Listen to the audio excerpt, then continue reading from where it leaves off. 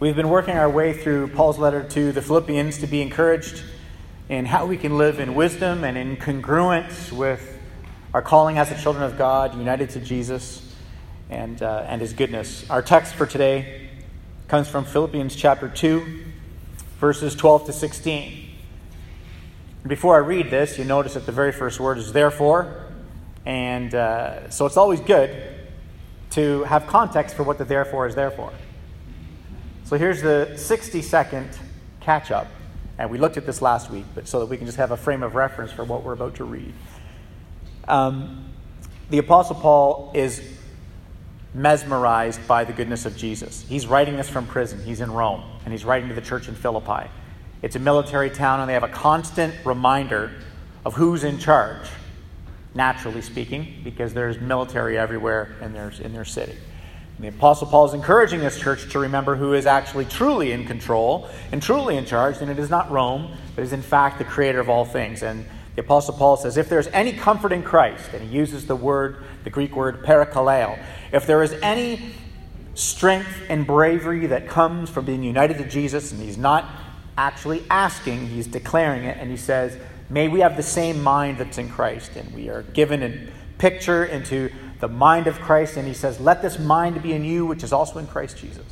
And so in the verses leading up to this, as he's expounding on how Christ the King, who was equal with God in deity as God, took on humanity, was willing to humble himself in the form of a servant, and he goes to the cross, and through his absolute gracious death and divine resurrection, Paul is blown away by the reality that this physical life that we have is not all there is. The physical challenges that we deal with, whether they're economical or political or even physical in our own bodies, that this life is not all there is. And he's so gripped by this, he's calling the church to live with a sense of joy and congruence that really just transcends their understanding. And so there's this Christ hymn, which is literally right before these verses we're about to read. And that hymn about Christ, scholars say it's either a hymn or it was a creed that was declared about the divinity of Jesus, worshiping Jesus as God. That's informing what he's about to say here. That it's not, those verses aren't just given for us to say, oh wow, that's really interesting and theological. But we're given the insight into the mind of Christ so that it can inform the way in we live, which is going to result in tremendous freedom and joy.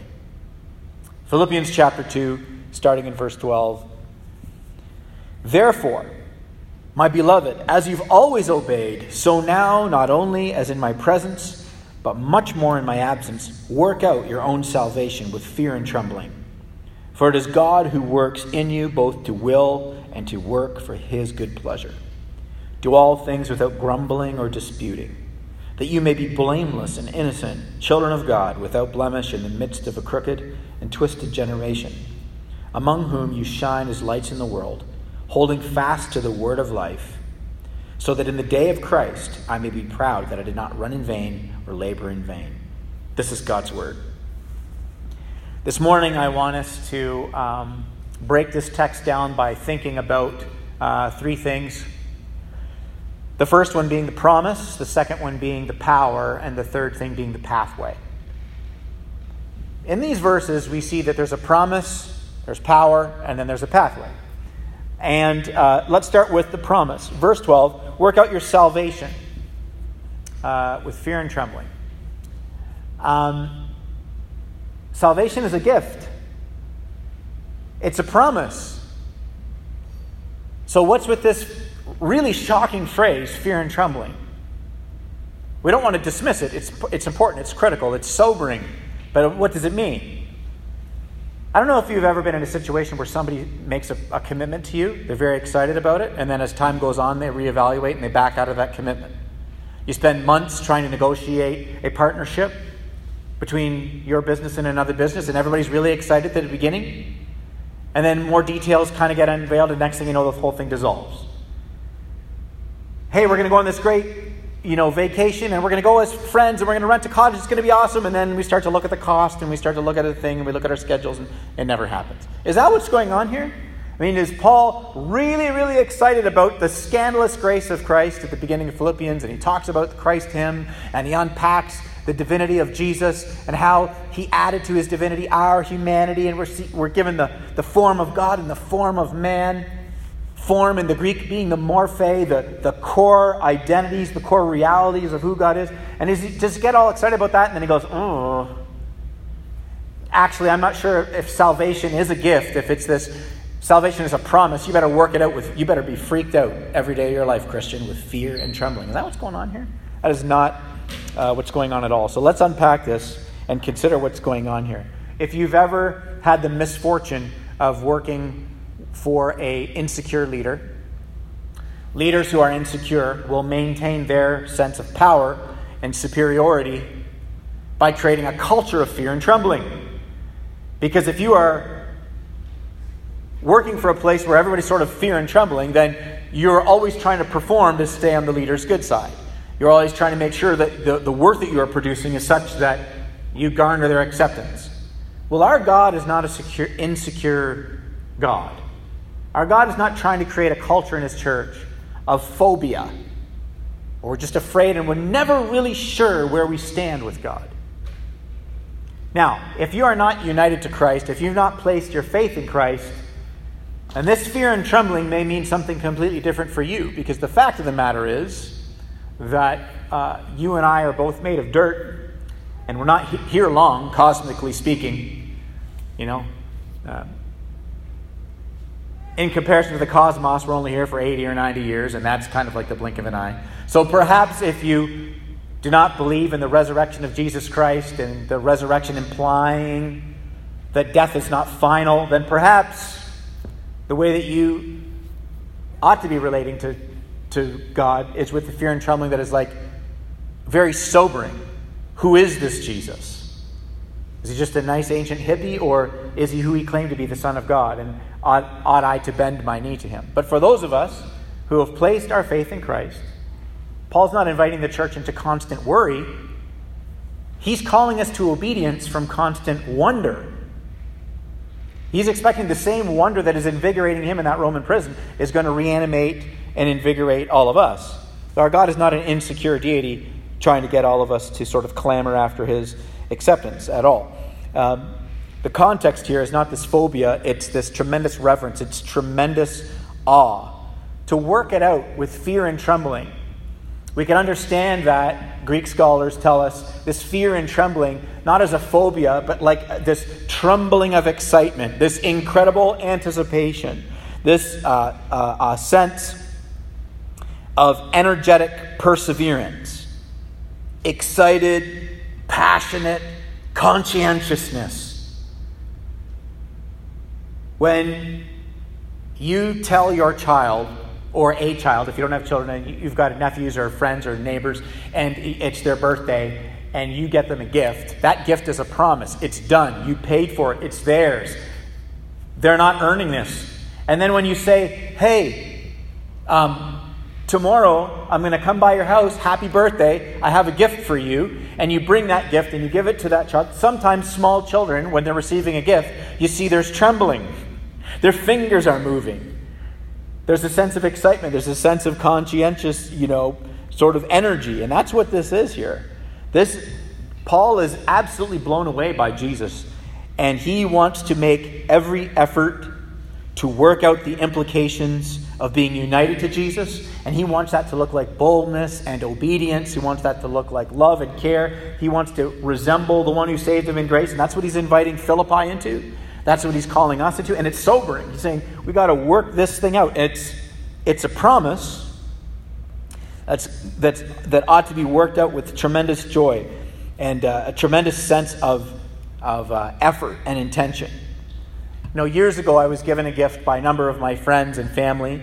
They knew that I absolutely loved cars. I loved performance driving. They paid for me to go to the Shannonville Speedway and go to racing school and get my performance driving certificate.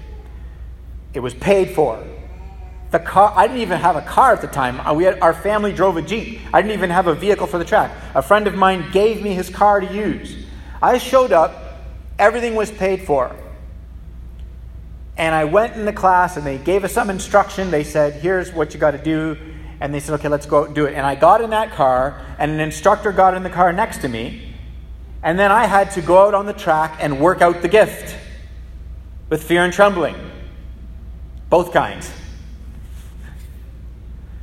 I had to work out the implications of what I was given. No earning, but there's a right way and a wrong way to go around a corner. I don't know if you knew that. And the faster you go, the more obvious the error becomes. There's a right way and a wrong way to do this. And the Apostle Paul, as he's calling the church into obedience, calling them to humble themselves, to really walk out a transformed life under the wise guidance of God's word and prayer and meditation, using the means of grace given. There's a promise that's settled, and then he's calling us to walk this out with just a tremendous sense of intensity. Work it out with this passionate, energetic perseverance. So let's move from the promise to the power. I mean, how do we do it? In the same way that I didn't go into the school and they said, okay, here's the physics of the car, here's what's happening under acceleration, here's what's happening under braking. Why don't you, guys who've never done this before, just go out and get in those cars and drive around as fast as you can. Let's just see how this works. I mean, it would have been bumper cars. The instructors got in the vehicles with us. They had been around the track a million times. They knew every inch of every corner. They knew where to be and where not to be, what to do and what not to do. And the whole time I was driving, that instructor was talking. That instructor did not stop talking. From the call to work out this gift, look at what it says. God is working in you to will and to do what is his good pleasure. So notice two things. There's divine initiative, and the divine initiative is calling for human response. See, the way that God transforms his church, his children, is not through magic. It's not like, we came to saving faith in Christ. The end. Just suppose that over time the Spirit will transform me. No.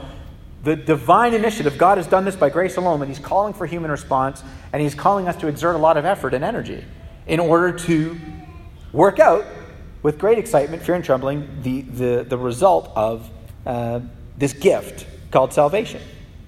And he's calling us, and in calling us to do this, for God to work in us, it requires humility. It requires us to be teachable. It requires a willingness to be corrected, to repent. It requires energy. He's inviting us into all of these things because, of course, God has given means of grace for that work to happen. The wisdom of his word as you are meditating and reading the scriptures in your homes, as you are going to God in prayer. We come together corporately, we read, we study the scripture, the scriptures declared, we confess corporately, but day to day, this beautiful gift of grace, these beautiful means of grace of being in the presence of God in your home, through worship and the word and through prayer, these are the means of God's grace that he uses so that he works in us. But the good news is that it is God that does the work. And we're invited into this participation. Just to be very clear, for those of you who are new to the scriptures or new to Christian faith, we have no participation in saving ourselves. The theological word for that is justification. We have no participation in that. That is Christ and Christ alone. He saved us definitively by his perfection apart from our progress. We don't have a participation in that. What we do have a participation in, which is this text, and many texts in the New Testament, is the sanctification that is done by God's power, by the Spirit, but through the means of grace that we have to partner with.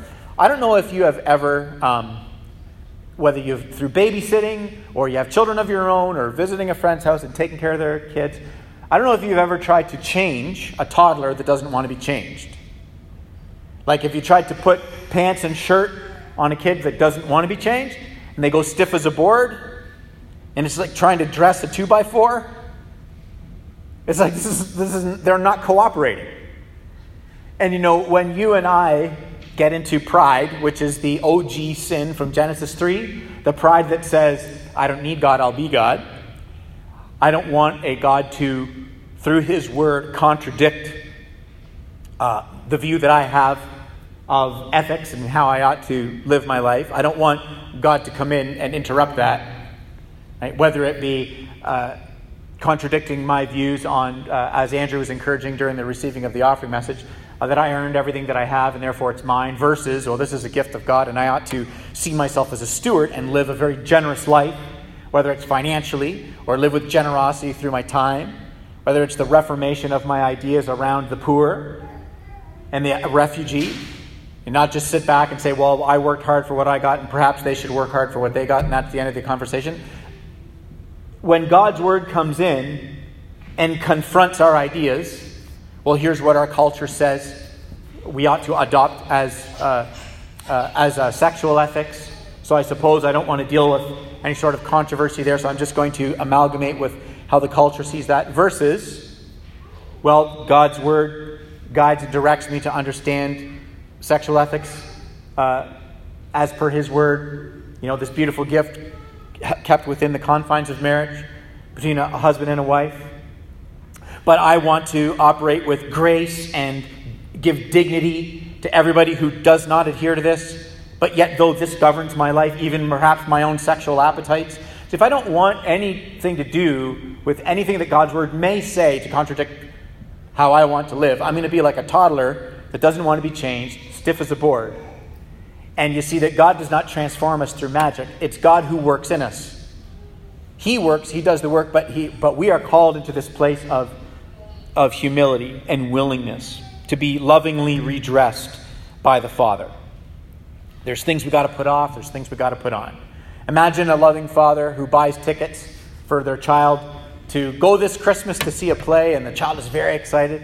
And the father says to the child, okay, listen, I know you're very excited about going to Toronto and going to this big theater. We're going to go to the Mirvish Theater. We're going to watch this big Christmas presentation. It's going to get you in the mood for Christmas. I know you're excited, but listen, I got to tell you something.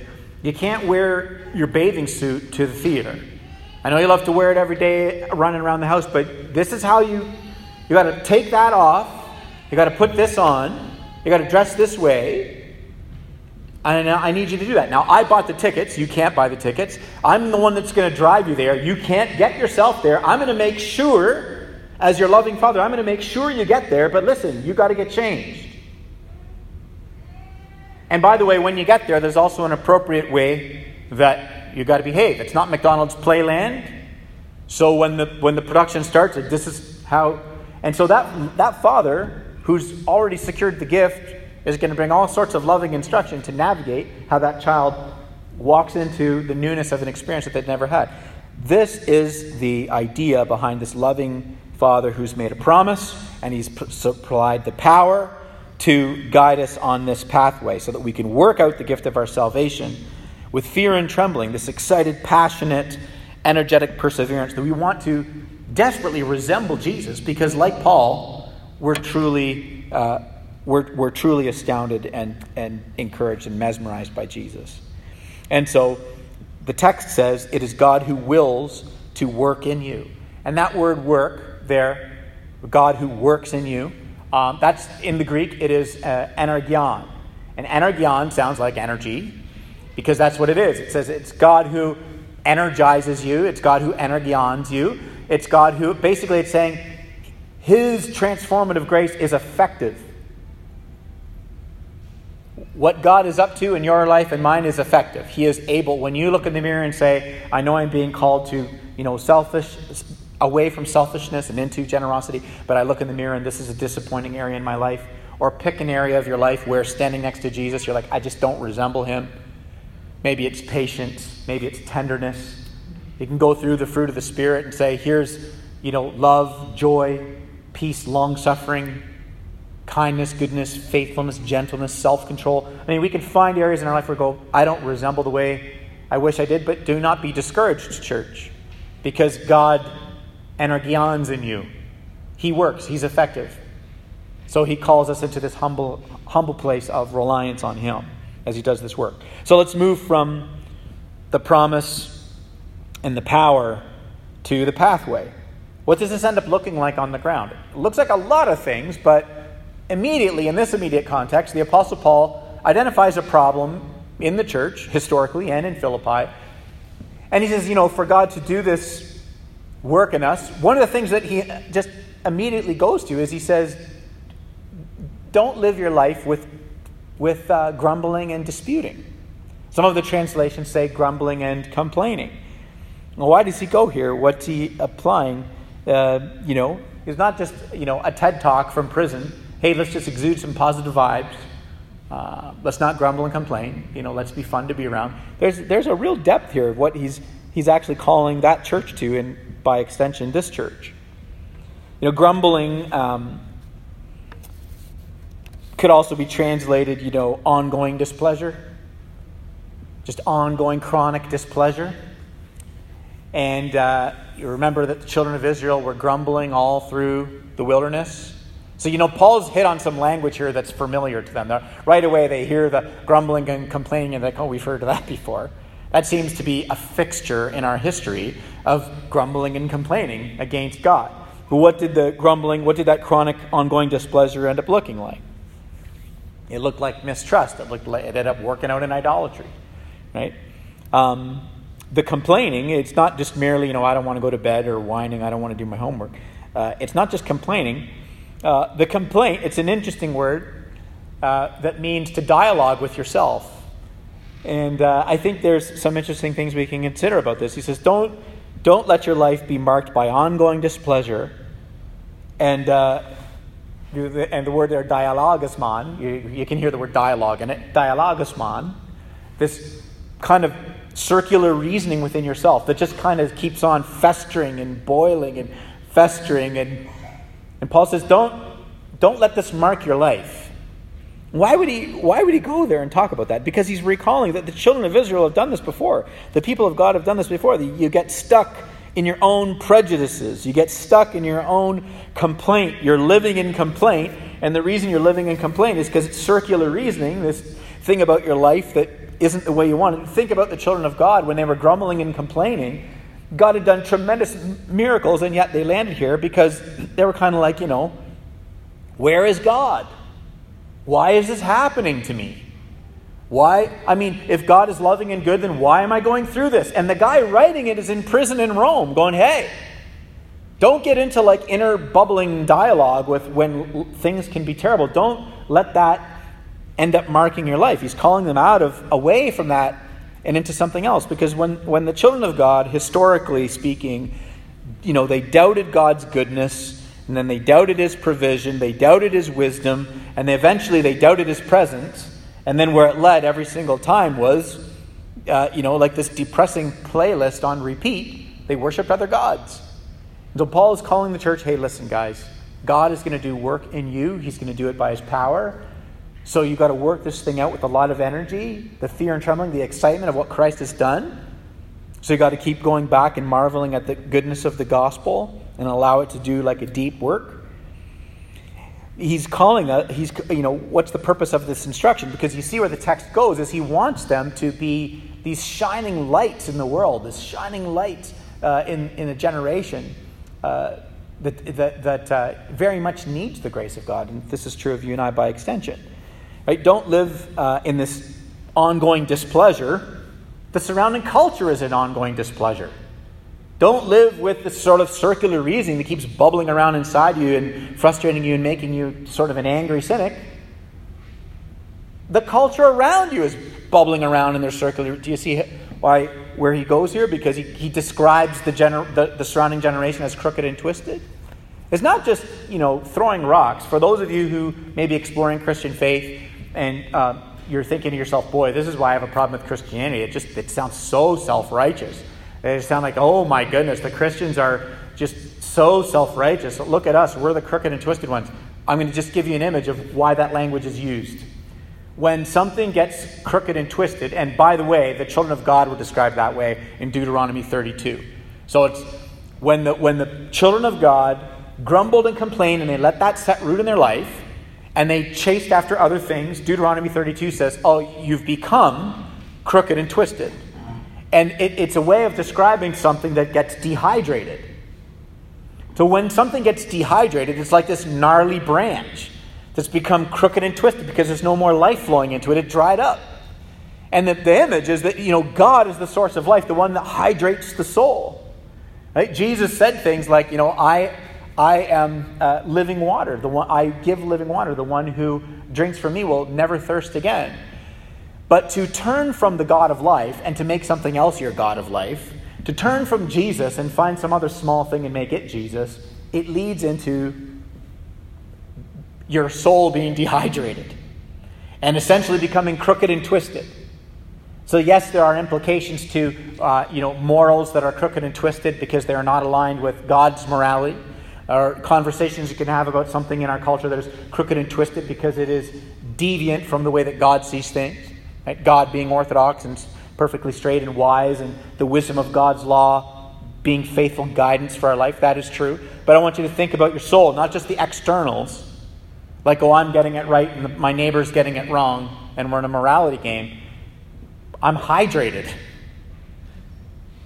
And when I get dehydrated and I get crooked, like you all get crooked at some point, when you have that week, that moment, that day, when your soul gets oriented around the wrong thing and it's exhausting and dehydrating, we have a way back into hydration by the presence of God, His grace, the indwelling power of the Spirit.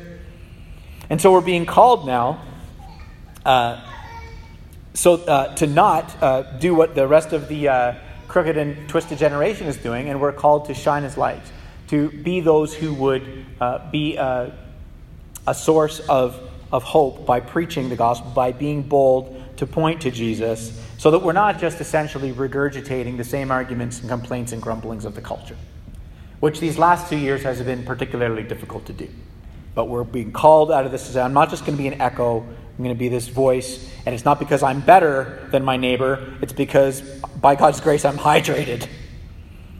And I want to shine as a light in the world.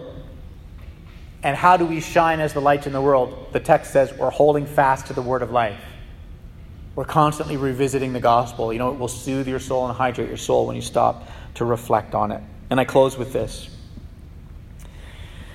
By God's grace, we stand before Him, blameless and innocent. That's the call, that you be blameless and innocent. By God's grace, we are declared that in Jesus. No, that's not our day-to-day experience, that we're walking out blamelessness and innocence, but we're declared that by the grace of Jesus. That's the promise of salvation. And by God's grace, His Spirit indwells us. He works in you, church. He works in you, giving you the power to do the renewal. Those areas of your life where you say, I wish I could transform it. I'm tired and exhausted of still circling around in this weakness, this frustration, this hurt. Good news. It's not by your willpower. As you rest in the gospel, as you continually turn to God and allow Him to nourish and hydrate your soul, He works in you through the Spirit's power. And by God's grace, we go out into this crooked and twisted world. Those who are dehydrated from trying to satisfy the deepest longings in their soul with small and temporal and passing things. And we do it in a spirit of humility.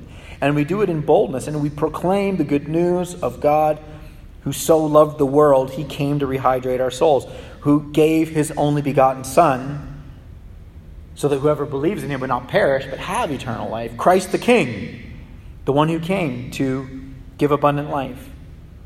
It's God who works in us, church. May we do this, holding fast to these words of life. Let's pray.